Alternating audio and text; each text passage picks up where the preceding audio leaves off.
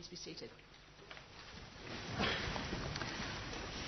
Our reading this morning is from Luke chapter 10, starting at verse 25, which is on page 1042 of the Church Bible.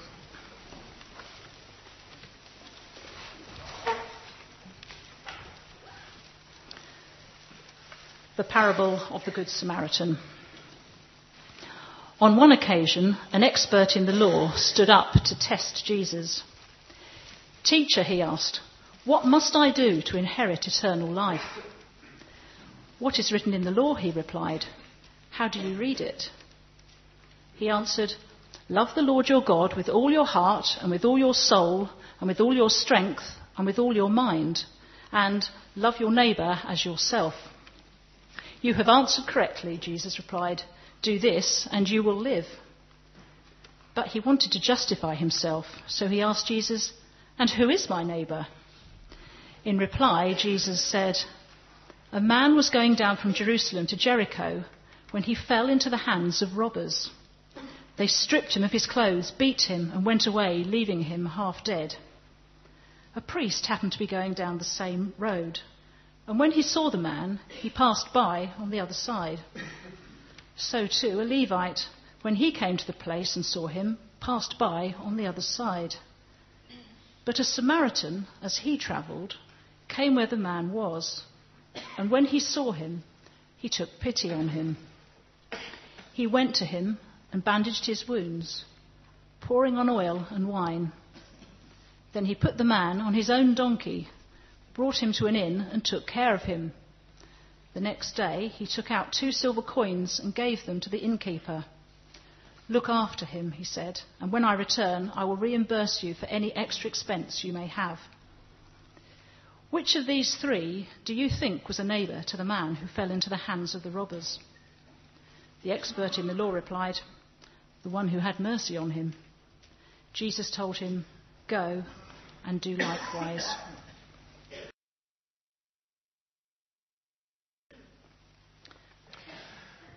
One of the benefits of travelling around in different parts of the world and going to conferences, particularly the one that Hannah and I went to in Kenya when we linked to with Wycliffe, was to pick up different perspectives. And a prayer that I picked up, which I've often reflected on, I want to read to you now as we come to this sermon. And it is very particular that I should read it to you. And before I do, just to give you the main reason from my perspective, and it's this, that I think in 34 years of being here that I've never preached a sermon on the Good Samaritan. That may be somewhat surprising. And the only reason I'm doing it now is it's part of a series that we're pursuing as we progress through Luke's Gospel. That might seem quite strange because it's a very familiar part of people's thinking and indeed the Bible. Here's the prayer. From cowardice that dare not face new truth, from laziness that is content with half truth, from arrogance that thinks it knows all the truth, good Lord, please deliver me. I think that is especially necessary when it comes to the familiarity of this parable, the parable of the Good Samaritan. But it comes under the big heading of the fear of commitment.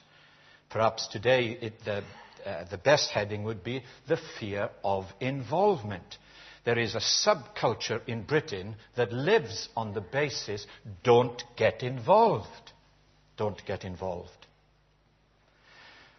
Well, today's reading, I guess, is possibly the best-known parable, and for some people, the best-known part of the Bible. But may I say, along with that, and equally, one of the most misunderstood. The most misunderstood. So let's try to set the scene and get into this parable, and not only what it says, but what it means and how it applies to us here today. Just to go back to the scene of the story. The road from Jerusalem to Jericho was notoriously dangerous. Indeed, some people called it the Red Road or the Bloody Way because of the casualties of merchants who were robbed and sometimes killed. It's a dangerous road. From Jerusalem, it is, as you know, Jerusalem is 2,300 feet above sea level. The Dead Sea is 1,300 feet below, and Jericho is near to the Dead Sea. So you appreciate the drop, the rough terrain, these crevices where robbers can hide and attack the merchants who were making their way. And that's what happened to this Jewish merchant. So within less than 20 miles, the road dropped 3,600 feet. And a subheading could be, instead of being the Good Samaritan, you could say that we should think about the foolish traveler. Is it a foolish thing to travel in this way? So you can appreciate then that when Jesus told the story, he was telling them about the kind of thing that was constantly happening. It was in the news. It wasn't just a nice story. I want to give a little aside on this so that we get into a bit of the culture. If you've got your Bible, turn to Ecclesiastes 4. Here's an interesting verse that is often used for marriage or for relationships. I want us to see what the original writer intended. Look in Ecclesiastes 4, 9 to 12.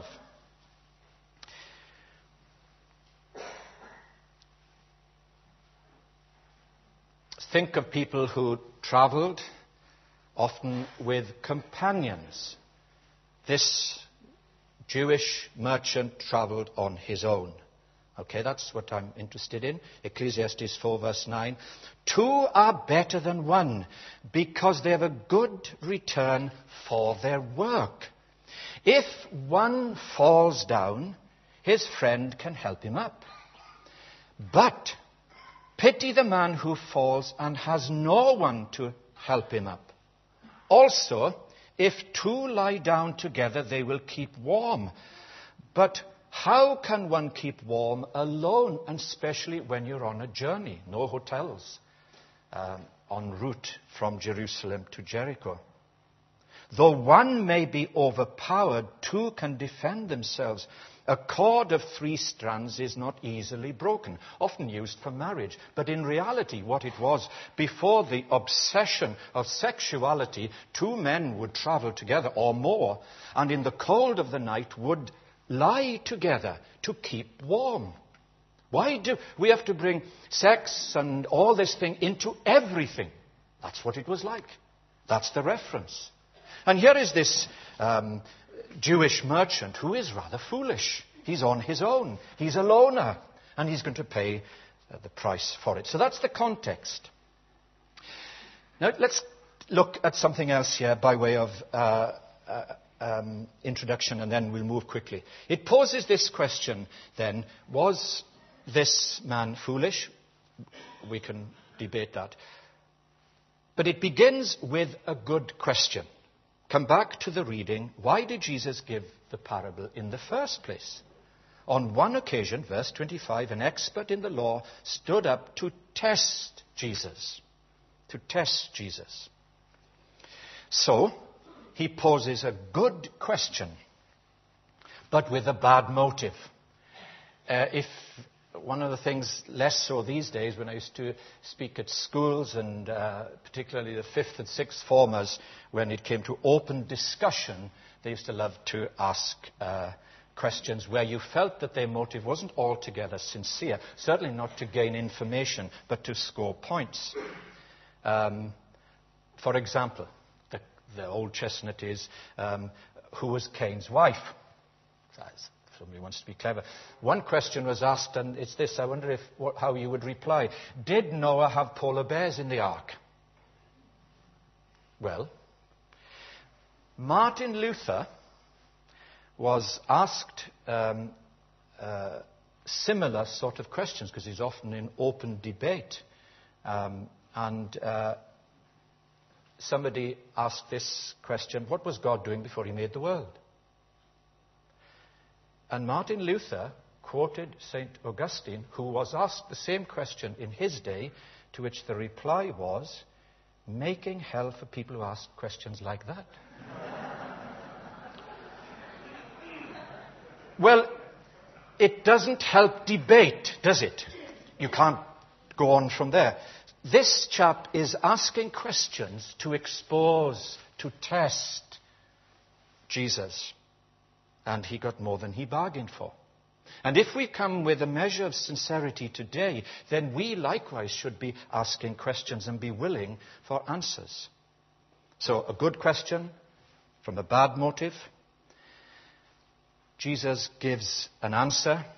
Now notice carefully, and this is important, in verses 28 and 29 before we get into the parable.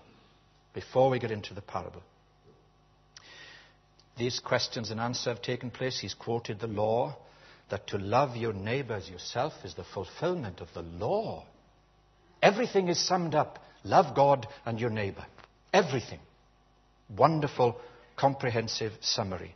But he's not happy with that. So he says, verse 29, he wanted to justify himself. And he said to Jesus, okay, who's my neighbor? Who's my neighbor? Then there's the parable. Okay? Then there's the parable. Who's my neighbor? So the key to it then is this. He wants to justify himself. He wouldn't fall on the mercy of God. He wouldn't ask for grace and forgiveness. He wants to justify himself by what he does. And that's the big issue. It's the big issue among religious people and irreligious people. People who go to church and people who don't go to church. How can I be right with God? Can I do it myself? Is it DIY religion? Or is it by the grace of God? And that is a pivotal issue that opens the door to the whole challenge of the Good Samaritan, which I suggest to you is still much misunderstood. Okay, that's important then. And now, just to say, if you go back to the original question in verse 25, it's loaded in, it's like this. Not what must I do for God, but what must God do for me? It's the inheritance. You don't earn an inheritance. You receive it. Gratefully, I hope. And if you have received an inheritance, either from your parents or from a friend or a benefactor, how grateful you are. You didn't work for it. You didn't earn it. You may not even have deserved it, but you had it. How can I inherit? I can't work for it. I receive it by the grace of God. That is crucial to this parable. So let's look at two simple things. The first, practical love, and the second, personal love. Personal love. An inheritance is not about an achievement, whether it's religious or otherwise, or moral. It's about a relationship with God by grace through faith. So, practical love, the parable then. The parable unmasks for us immediately three dangers of self-justifying. Three dangers. The danger number one. I often hear people say this, and people say it, may I say, with great sincerity. And it's this: well, I don't do anybody any harm. I haven't harmed anybody.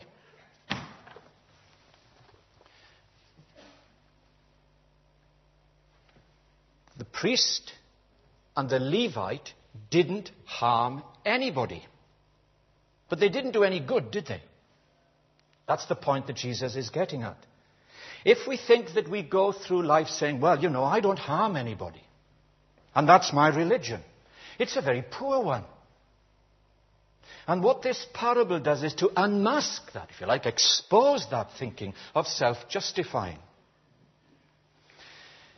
You see, instead of love your neighbor, which is practical and positive.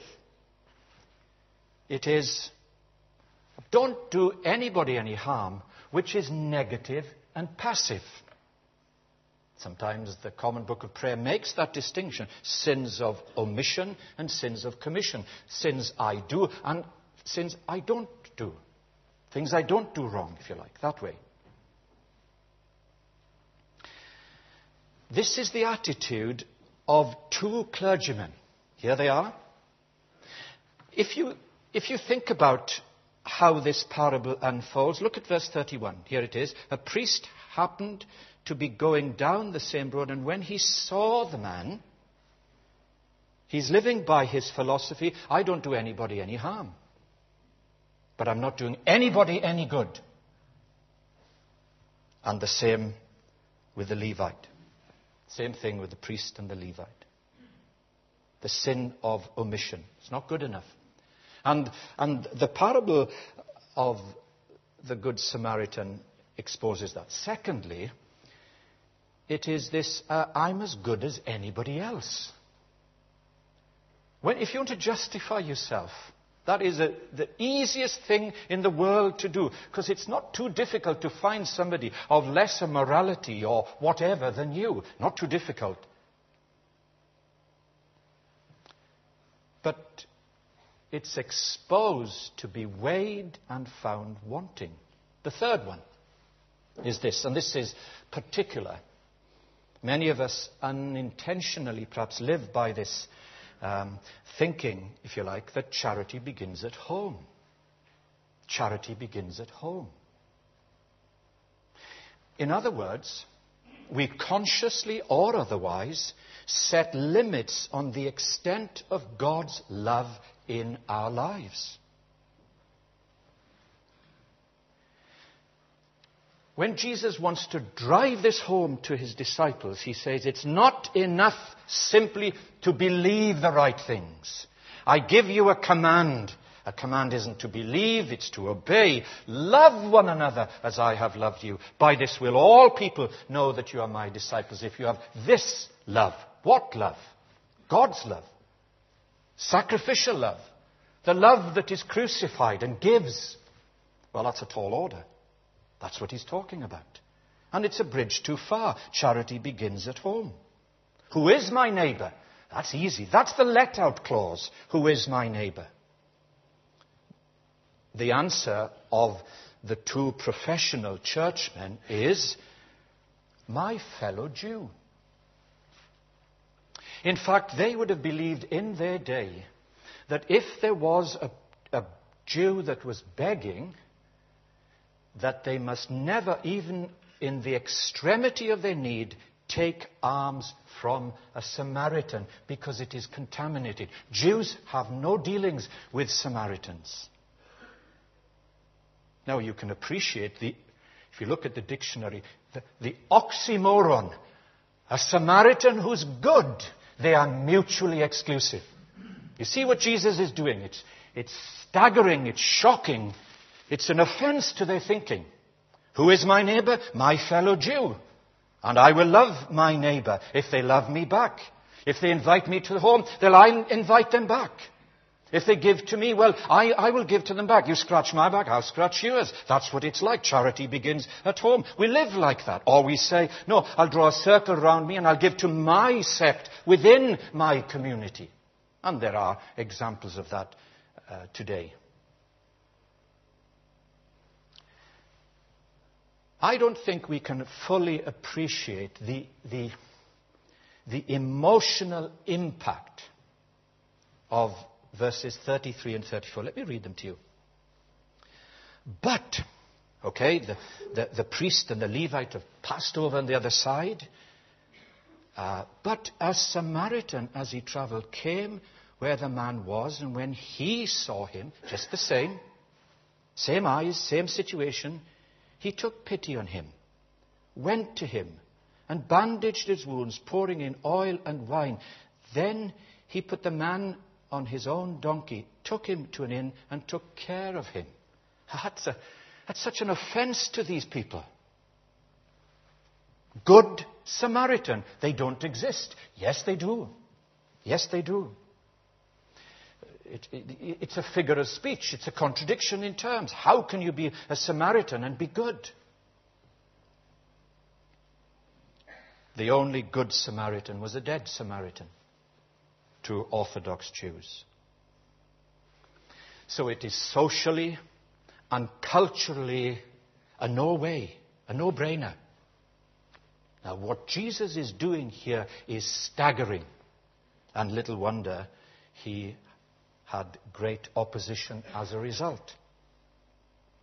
It would be, I was trying to think, just try to bring this up to date with an illustration. It would be like, okay, if you've read the papers the last couple of weeks, having Abu Qadada as a police commissioner. That's what it would be like. Or worse.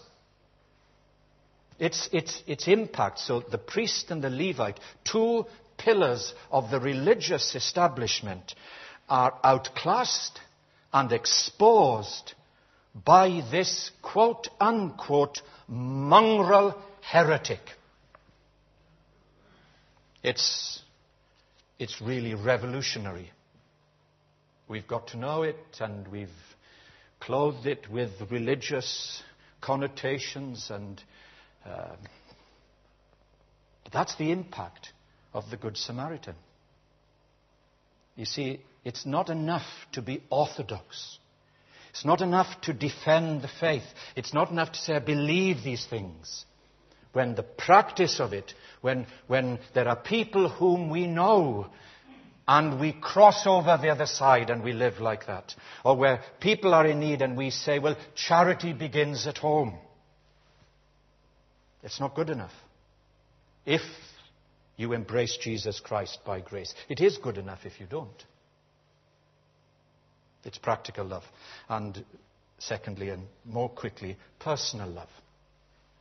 Love is personal. It doesn't get more personal, does it? Love. You make love. It is a creative thing.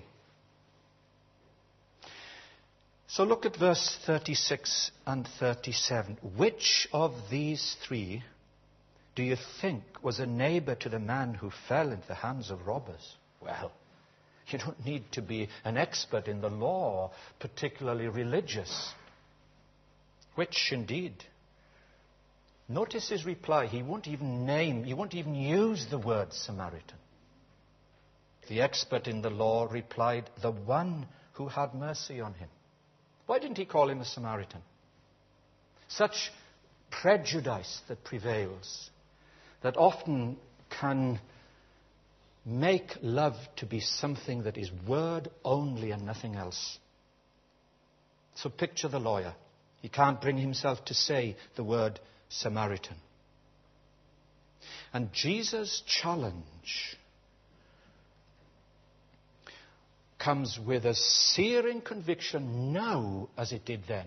It is not good enough to be a fully paid up evangelical or anything else unless you are prepared to have practical love, because the thrust of this comes, the killer punch, right at the very end.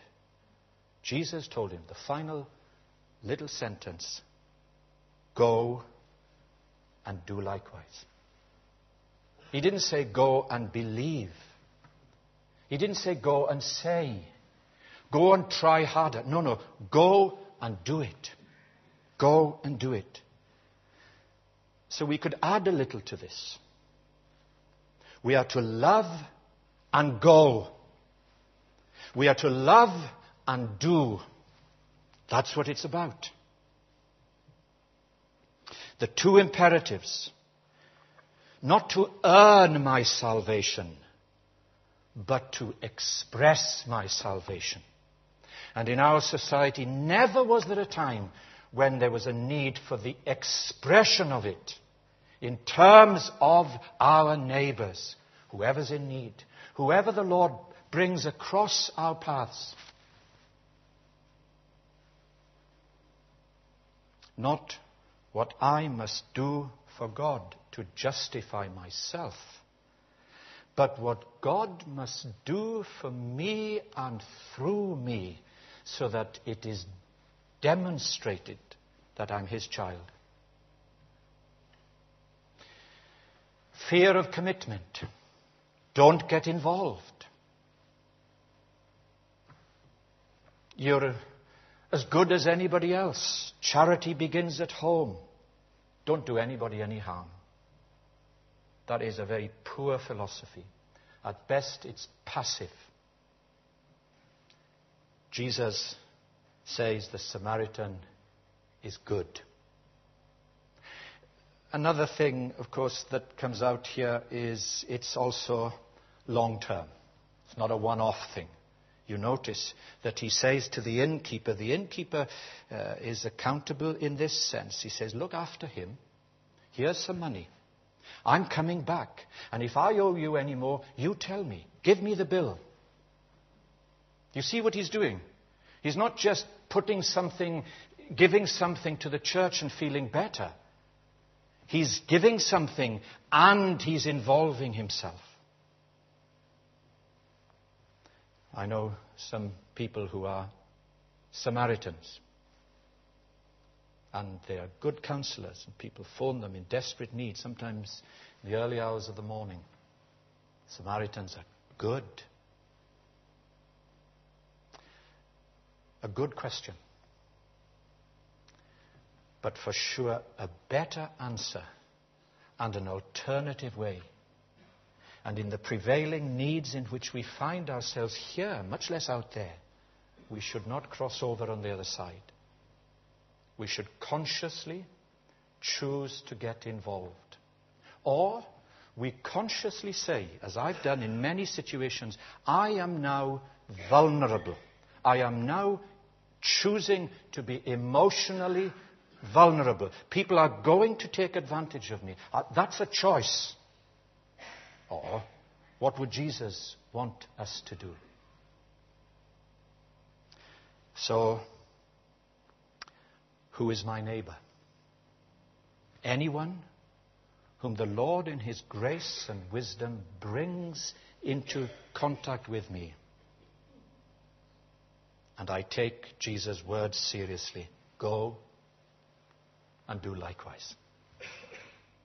Well, it's a provocative parable, perhaps with a different perspective and a unique application for us here today. I hope that it is a word in season and that we will go in love and do in love and trust God for the outcome. And how particular is that when we come to the Lord's table, as we will in a moment. Before we do, we're going to sing